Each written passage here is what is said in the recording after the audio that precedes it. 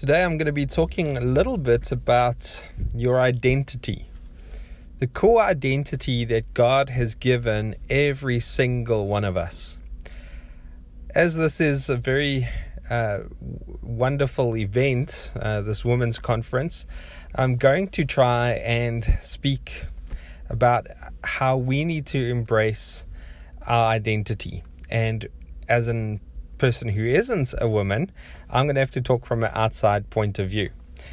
But as I said at the conference, I had worked with so many amazing women within this church, and I also have some amazing women in my life. And so maybe I have a unique vantage point of being able to see strong women and be able to see something from the outside. And hopefully during this, I'll be able to just bring us a little closer to what our basic, our core, our fundamental identity has to be in order for us to survive. I also know that there is so much more pressure on women than there is on men. And so that is something that I want to explore through this message. So firstly, let's take a look at what are the roles that you as a woman need to play. And there are so many, and it happens so quickly, and you have to adjust so quickly to performing all these roles. Well, seeing as the theme of the conference was princesses, kings of daughters of kings, my apologies, I thought, well, let's look at princess. So the thing that media wants to constantly tell you is that you need to look like a princess, you need to act like a princess, you need to be filled with grace and beauty, and that is something that is massive in today's age. Also, I mean, who doesn't want to marry a prince? I'm sure many of us watched that royal wedding and we thought, gee, maybe, hey, you know, these fairy tales really do come true. So you are expected to be a princess on the inside as well as on the outside. But then we don't just want our women to be beautiful and graceful. We also need them to be tough at times. And so then we look at the Wonder Woman. We also want them to be Wonder Woman. You know, they need to be strong. They need to be able to look after us when we've got man flu, look after the kids when they're not well, be able to run around and get things in the home so that the home functions. We need you to, you know, we have to rely on you. And so sometimes we don't just want a princess, we also need a Wonder Woman. Once we've got the Wonder Woman, we also know that in 2018, women also are in the workplace. And so they are in business, they are in all roles and all levels of business. And it's a tough job to be able to be a woman in business, because as I have said many times before, you have to do twice as much to get the same amount of credit as a man does. And so you got to put in double as much work to be able to sort of be on the same level playing field as a man. And you've got to do all of this with grace, with beauty. You got to be the princess. You also have to be the Wonder Woman. Sometimes you have to be ruthless. Sometimes you have to take charge. And so it's a difficult balancing act to get those two together. So a woman has a really hard time in balancing the roles. The other role that they take a lot of the time is that of a mother.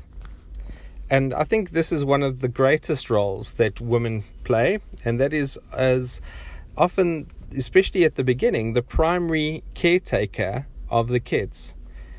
And so it's up to, it's not only do you have the role of a warrior, of a princess, of someone in business, but you also have the role of raising kids. And probably the hardest thing on earth is to raise children. And there's so much expectation on how you raise a child. There's so many different voices, so many experts, so many opinions, and somehow you have to wade through all of that and make the right choices. Because there's a lot of guilt that happens when you get it wrong, because all eyes are on you. And if something happens with your child, hey, that's the hardest thing that we could possibly go through. So you're expected to be a mother, caring, nurturing, protecting for your children. Then you also have that of wife. Hey, we need you. So not only do you need to look after the kids, but you also have another child who's normally a husband. As I mentioned, we get the man flu, and then we can do absolutely nothing for ourselves. And so we need a wife who will give us care and love and affection and affirmation. You got to be our biggest cheerleader because our egos are so fragile. So there you are. You also have to be a wife. And we need a wife who is caring and loving and affectionate. And we also need a wife who's prepared to help us in our goals and make joint decisions. So you also have to come to the party in that way. That's what we need. So you've got princess, you've got warrior, you've got businesswoman, you have caretaker, you have the parent, you have the wife, and you also have that of the homemaker. Now, if you are anything like us, we do not have our lives very much together. And so we invite people around. And when people come around, it looks fantastic. We want to portray an image that we have things under control when we actually don't. And so my wife is expected by other people to keep her house shipshape, everything in its place. And so often our house does look really, really good, but please don't open any of our cupboards to let the mess fall out. But it would be very bad and a big shame if our house was falling apart. We don't want people to know that. So you are expected to play all of these roles, every single one. And you are expected to jump between the roles. You are expected to live up to the roles, and you are expected to do the roles to perfection. That's where a lot of guilt comes in. It is very difficult to juggle all of these roles and to handle all of the expectation and to do it perfectly. And when you can't, the guilt starts to take over. The weight of having to do it all and be it all starts to really push itself down on women. And so that's where we as men have to come to the party. We need to step up. We need to start taking on some of the roles that have been sort of, pushed onto you. We need to come and help. We need to help with the kids. We need to help when you have business travel, and we need to start to take over the homemaking. We need to understand that you have needs too. It's not just about what we want. It's about how can we help you to be the best that you can possibly be in all of the roles. And so we need to be equal partners in this. And so often we expect the women to have to take the step up in the workplace, but the men also need to take the step up, especially in the traditionally feminine roles. There's a huge sort of gray area now. And ultimately, when we took the walk down the aisle, we promised to be companions and partners on this road. So can we do that? Can we step into that space to try and take the pressure off of you? That is part of what a man needs to do in this day and age, is to be a partner and to start to take away that pressure on you. Also to let you know that you don't have to be perfect. No one is perfect. We are going to make the wrong decisions. We are going to make the wrong calls at times. And we need to give you grace. We need to give you love. We need to lead you to know that it's going to be okay and that you have done your best, and that's all that we could possibly ask. Also find other women who also walk this journey. And if you have to pretend to be perfect in order to fit in those relationships, then change your relationships. You need to have a safe space where you can be 100% vulnerable. You can say, this is where I feel like I'm getting it wrong. This is what the pressure is doing to me. This is where the roles don't make sense. And I need to share. I need someone who's going to cry with me and laugh with me and do life with me in a way where I can be authentic and genuine. And so do you have those relationships in your life? Do you have places where you feel no judgment? Places where you feel that you are free to be authentically you? Places that give you life in order to fill up your tank, in order to make it through the journey of being a woman, mother, wife, businesswoman, homemaker, Wonder Woman, as well as a princess. Do you have those people in your life? So now I want to just tell you a little story that's found in the middle of the Gospel of Luke. It's one of those stories that we've heard many times, but so often have been misinterpreted or interpreted in a way that doesn't uncover the essence of what I believe Jesus was trying to say. So let's go to Luke chapter 10 and read the story of Martha and Mary. It says, as Jesus and his disciples were on their way, he came to a village where a woman named Martha opened her home to him. She had a sister called Mary, who sat at the Lord's feet, listening to what he had said. But Martha was distracted by all the preparations that had to be made. So, can you see here? 2,000 years ago, it was tough. You know, the women were expected to make sure that everything was perfect. They had to put on the preparations. They had to put on the show. They had to host the guest. Here's a guys that, just came on into their village, and suddenly here they have to look after these guys. And so here's some of the words. It says here, distracted by all the preparations. Do you ever feel distracted because you constantly expected to do so much? You expected to fulfill all these different roles. You have to try and be perfect in the one thing, and so something will fall in another aspect or another sphere of your life. Anyway, Martha carries on. She goes, she came to him and asked, Lord, don't you care that my sister has left me to do all the work by myself? Tell her to help me.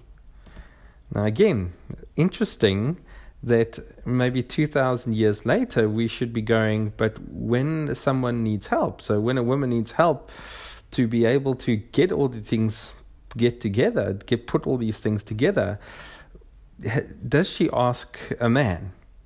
Do we rely on our men to actually step up and start to take over some of the functions? If it isn't, then have we evolved in the last 2,000 years? Then Jesus says something very interesting. He goes, Martha, Martha, the Lord answered, you are worried and upset about many things. Do you feel that way too? Are you worried and upset about many things? Hey, there's many roles, there's many functions, there's many deadlines, there's many things that you have to keep up in the air. Are you worried and upset? But then Jesus says, but few things are needed, or indeed only one. Mary has chosen what is better, and it will not be taken from her. Now, what Jesus is saying is that sometimes we are so busy. We are so engulfed in all these things that we have to do that we forget who we truly are. And Mary maybe has got it. She sits at the feet of Jesus, listening to him, finding life in his words, and discovering herself. It's so important that we come back to our core identity. Who are we truly? What is at the core of our being? Who does Jesus and God say we are? And then we can build our lives from there, knowing that we have a solid interior, a solid core on which to build. Because when that weight comes, when the expectation comes, when the perfection must be done, do we have that internal core that cannot be crushed?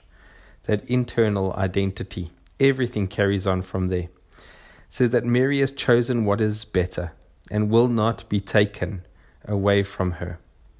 Now that is something that we all need to discover. What is that one thing that we need? And I truly believe it's to understand who we truly are. And so, who are we truly? And that brings me on to something that I really have enjoyed. I'll tell you the story of the lost Caravaggio. Now, Caravaggio was a Renaissance painter. He painted many biblical scenes, the beheading of John the Baptist. He did a couple on Thomas and the disciples putting their fingers in the side of Jesus. Lots of amazing paintings. Now, in the 1960s, there was a lady that had bought a house or a little flat in the middle of Paris. And she had gone up to the top into the attic and seen that it was an absolute disaster. There were so many things that were just lying around that she didn't want or didn't need. And a couple of artworks, but they really didn't look like they were worth anything. So she went down to the local sort of shop, not the local shop, but the local market. And she hired a table and she put out these artworks and she put up these things that had been found in the attic. And maybe, just maybe someone would want a couple of things. This gentleman walked past her stall once and then again and then again. And he was looking at one painting in particular. And then he got down on his knee and he started to really investigate this picture. Eventually, he went to the woman that was behind the table, and he said to her, "I would gladly take this off your hands for the amount that you are asking, but I'd not be able to sleep knowing what I had done." And so he said, "I'd like you to come with me with this painting, and let's go and speak to someone who really knows something." What actually happened is that the Caravaggio was a treasure that had been lost over many, many centuries, considering this was about 400 years after Caravaggio had lived. The price of that painting was $136 million. $136 million at an auction. What makes some paintings so expensive, so priceless, so worthy, gives it such value? What are those things? And I really want to talk about 4 different things. The first thing that makes a masterpiece is that it has to be a one-of-a-kind. And so this one was a one-of-a-kind. In fact, it was part of a series, and there was one particular painting that had got lost. And so it needed to have followed that series, and that was the one that had been lost. But nothing had been made like it. And so they knew that it was priceless because it was one of a kind. The second thing is that it needed to be painted with precision. It wasn't a draft, it wasn't an outline, it wasn't just a black and white. It was wonderfully crafted and painted with precision and care and time and with stroke work that really was beyond anything that anyone had ever seen. So it was definitely painted with precision. The third thing that made it a masterpiece was that it was made in the master's image. And so we know that it is Caravaggio because Caravaggio painted in a certain style. He had certain ways of using color and using people and certain dynamic strokes to his work that made sure that everyone knew that that was a Caravaggio. And so it was made in the master's image.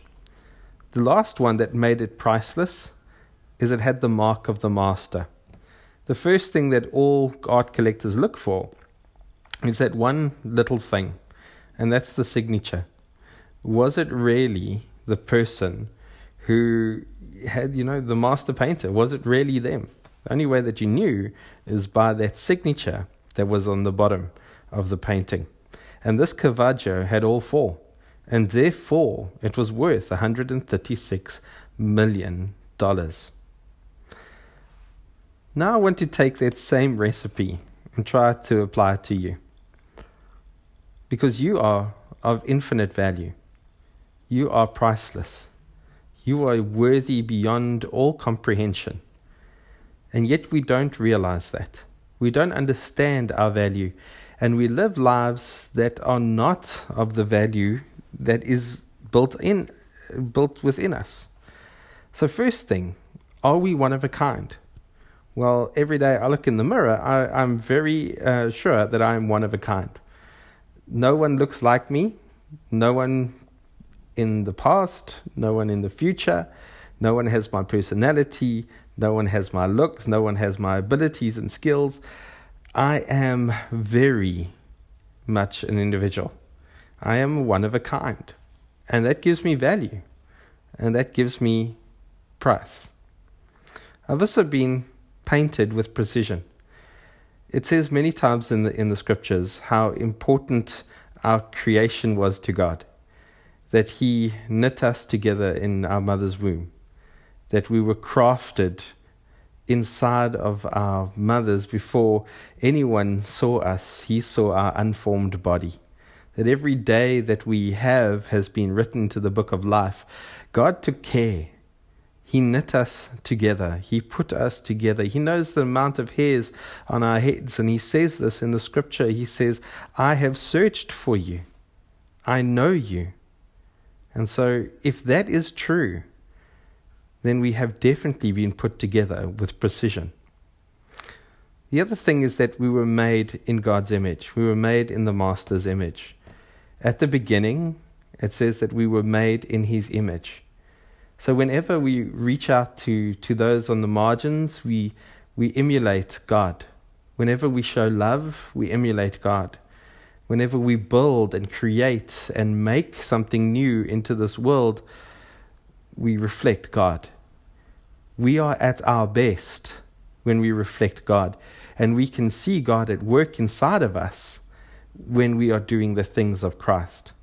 There is no doubt that we have been made in the image of God, and that when we live out God's mission, we are at our best. And the last thing that I want to share with you is that we have been made with the mark of the Master. It says that God put, in the beautiful representation of creation, that God used the mud and He put it all together and He formed it all together, and then to give it life, He breathed His Spirit into us. In the New Testament, we hear about how the Spirit lives and moves and dwells within us. We know that because of that Spirit, because of what God has blessed us with, that we have eternal life, and also the invitation to living in union with God. We have the mark of the Master within us, and therefore we have all four things. We are one of a kind. We are painted with precision. We are made in the Master's image, and we are made with the mark of the Master. Do we believe that? Because if we do, we are of infinite value. There is no price tag to our lives. That there is a worthiness that we have that the world cannot give to us. No role that you play, no amount of perfection is ever going to devalue who you truly are. You are God's masterpiece. You are made by God, for God. And that should give you a new sense of how amazing your life is. And it should renew you in thinking, you know what, if I am worth this, then maybe I must live according to this worth. Maybe I must live according to this value. Maybe I must really take myself up to a notch and be able to know that I am priceless. I am God's masterpiece, and that there is nothing about me that is not of God.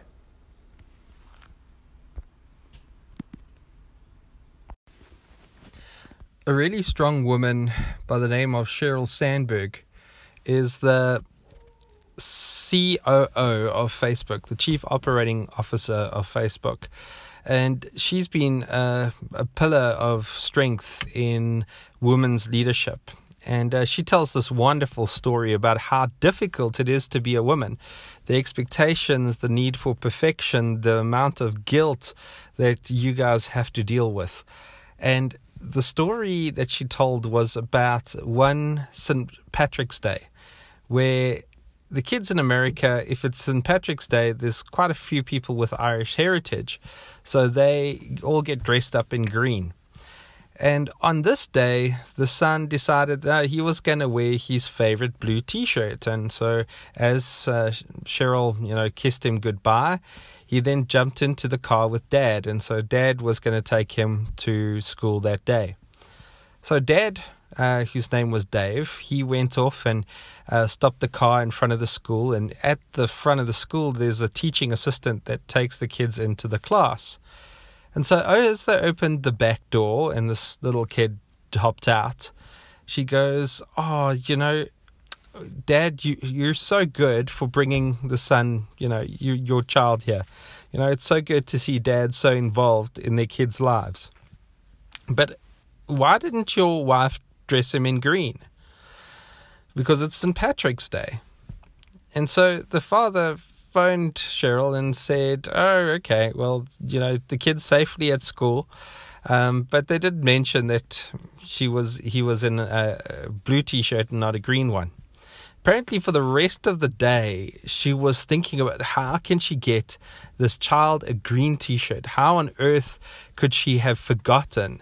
How can, now her son is sticking out and there's a chance that he's going to be bullied, and all these doubts and all this guilt and all this worry and anxiety was coming through her.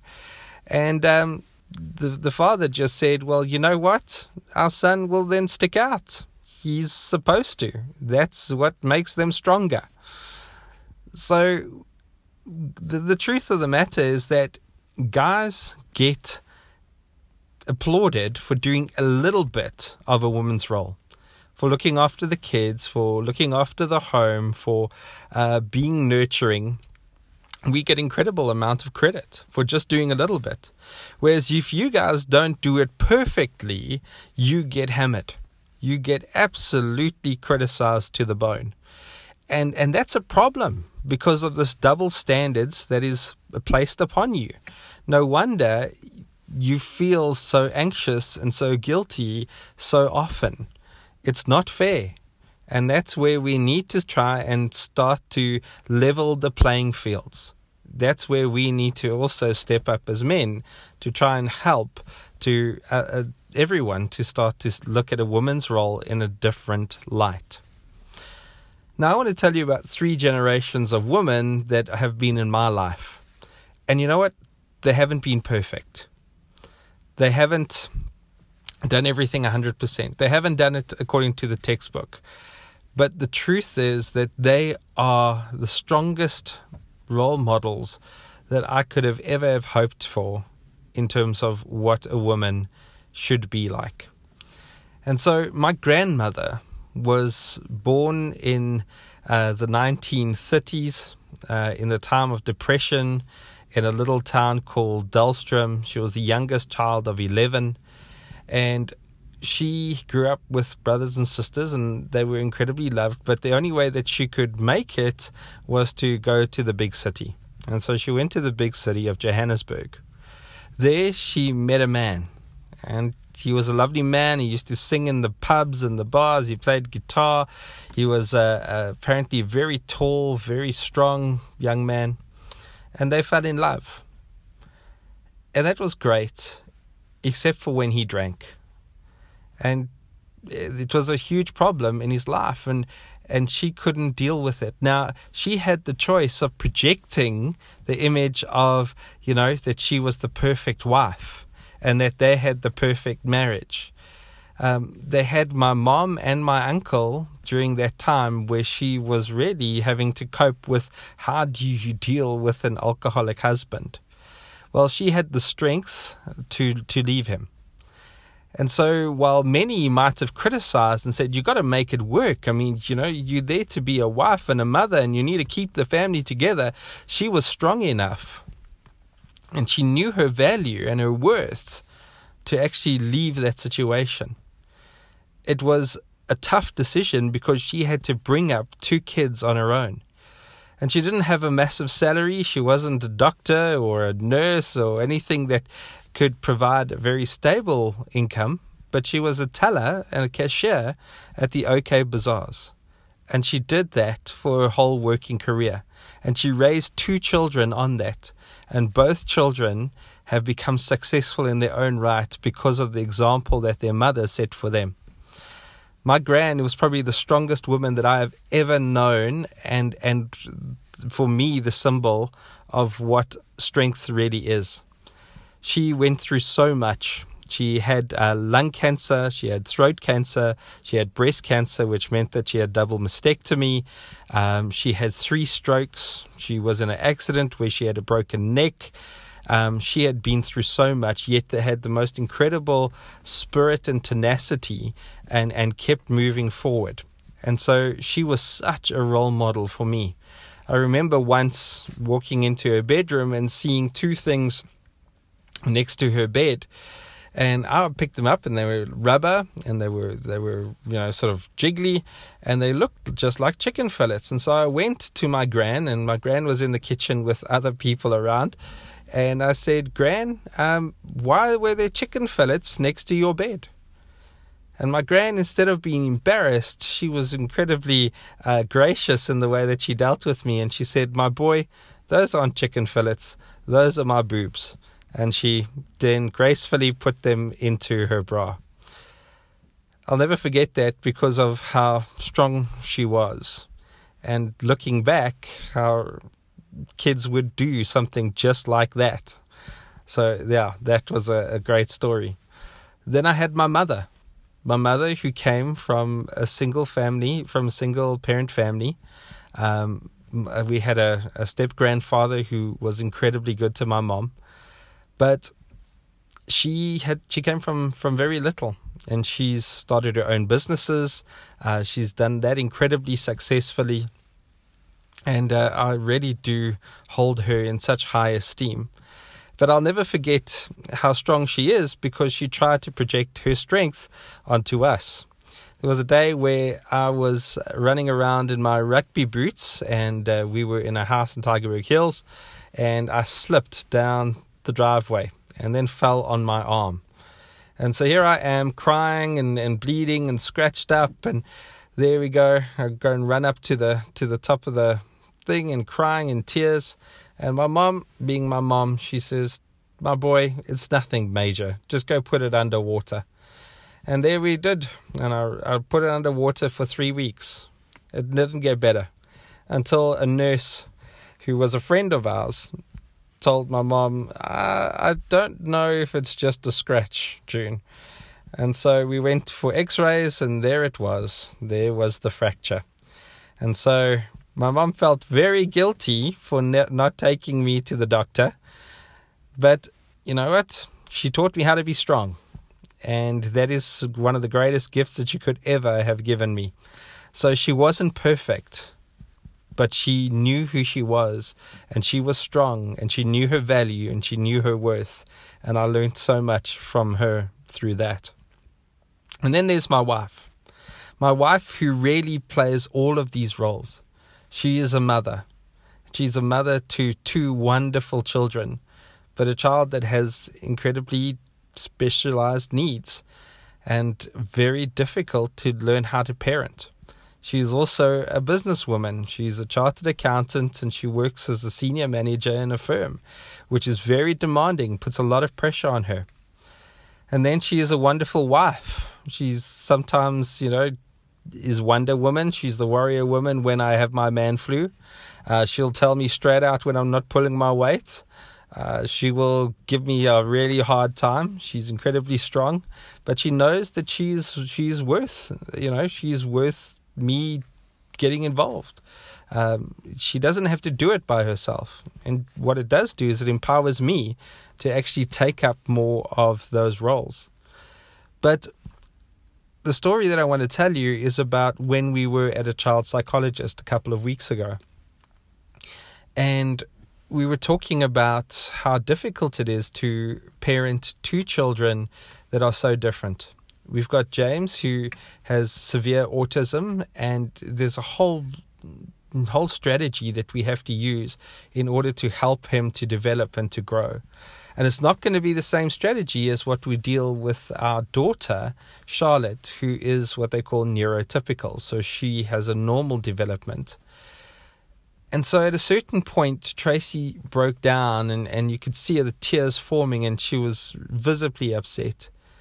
And so it was so interesting to see how the psychologist dealt with her, because she turned around and she said, "My darling, why are you so distressed? Why are you so anxious? What's upsetting you?"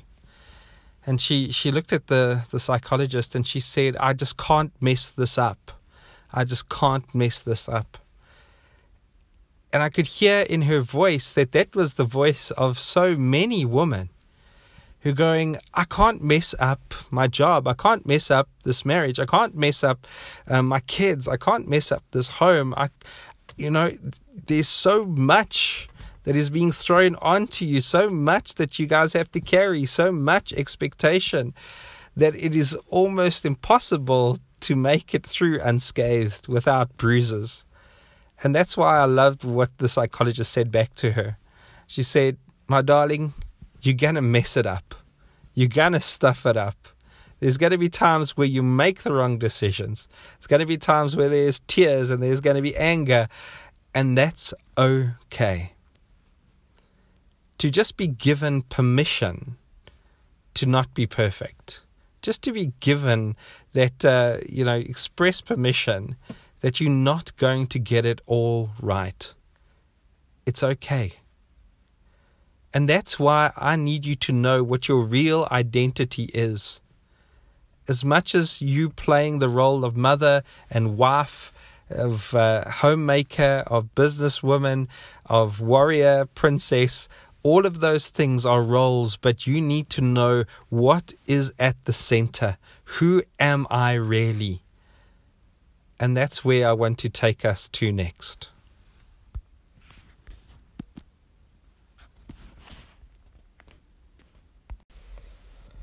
Now, you might be saying, "Ryan, that's all good and well. I'm worthy, I'm valued, I know my worth." Or otherwise, maybe you're saying, "I just don't feel it. I just can't feel that worth, that value." How else do we know? How else do we know what our value is? And this is where I was able to read a wonderful book called Life of the Beloved. It's by an author called Henri Nouwen. If you track what he's done with if you can track what he did with his life, it's an absolutely incredible story. And this book, Life of the Beloved, is one of those that really opens up your eyes to who you truly are, that you are God's beloved. And so I want to read to you a part of that book. And what it does do is it paraphrases a lot of the verses in the scriptures that tell you how loved you are, that tell you about your identity, that make it known to you how important you are to God, and that nothing can erode your worth and your value in God's eyes. And so listen to these words. Listening to that voice with great inner attentiveness, hear at your center the words that say, "I have called you by name. From the very beginning, you are mine and I am yours. You are my beloved, on you my favor rests. I have molded you in the depths of the earth and knitted you together in your mother's womb. I have carved you in the palms of my hands and hidden you in the shadow of my embrace. I look at you with infinite tenderness and care for you with a care more intimate than that of a mother for her child. I have counted every hair on your head and guided you at every step. Wherever you go, I go with you, and wherever you rest, I will keep watch. I will give you food that will satisfy all your hunger, and drink that will quench your thirst. I will not hide my face from you. You know me as your own, and I know you as my own. Wherever you are, I will be. Nothing will ever separate us. We are one. There is that wonderful line in there. You are my beloved, and on you my favor rests. We have choices in life, and I think that choice between Martha and Mary is a very powerful one for all of us. It's a very powerful one for all of us because we have the choice to be busy. We have the choice to keep on juggling our roles, to fight up to those expectations, to try and become perfect. And then we shatter, and then we break, and then we slowly disintegrate. The weight just pulls us down, and we can't go any further. But then Jesus gives us an invitation. Come and sit at my feet. Come to me, all who are weary and burdened, and I will give you rest. Come and listen to the words of truth, the good news that you are my beloved. You are my beloved. My grandmother had every right to get to a point in her life where she says, you know what, I just have to settle. I'll have to settle into this relationship that doesn't bring me joy, this relationship where there is constant trouble and lots of issues, where I feel that I'm not valued and I'm not number one. And she chose to live a different life, even if it meant that it was a harder life, where she had to raise her children by herself on a salary that was very, very small. And yet, if you hear the stories of my mother and my uncle, you would know that beyond all measure, she never settled for a second best life. She recreated her life into a life that gave joy to her children. And even though they didn't have the resources that they had hoped for, the stories that came out of their lives have been absolutely amazing. And I'm sure that you've heard many of those, and maybe you've been living those stories where someone has decided that they would not settle and decided on a new kind of life. And that's made all the difference. My mother, she could have settled to fall into a pattern where it's quite easy to go from a broken family into another broken family, but she didn't. She never settled for second best, and she also didn't settle for a life that was what she felt below her. She knew her worth, she knew her value, she knew her skills and abilities, and she went out and she claimed a better life for herself. She started business, she took risks, and today she has done so incredibly well because of that, not settling. And she never lets any of us settle for a second best life. She'll constantly challenge and push us because she knows that we are worthy, because she knows that God loves us, because she knows our identity is God's beloved. And so maybe today is the day where you choose a better life for yourself, a better life for your family, where you say, you know, it's just not, we don't get to that phase where we go, it is what it is. We're going to make some choices. We're going to go for a better life. We're going to challenge ourselves, and we're going to walk away from situations where we do feel devalued, where we do feel worthless, where we do feel insignificant, because that's not what God created us to be.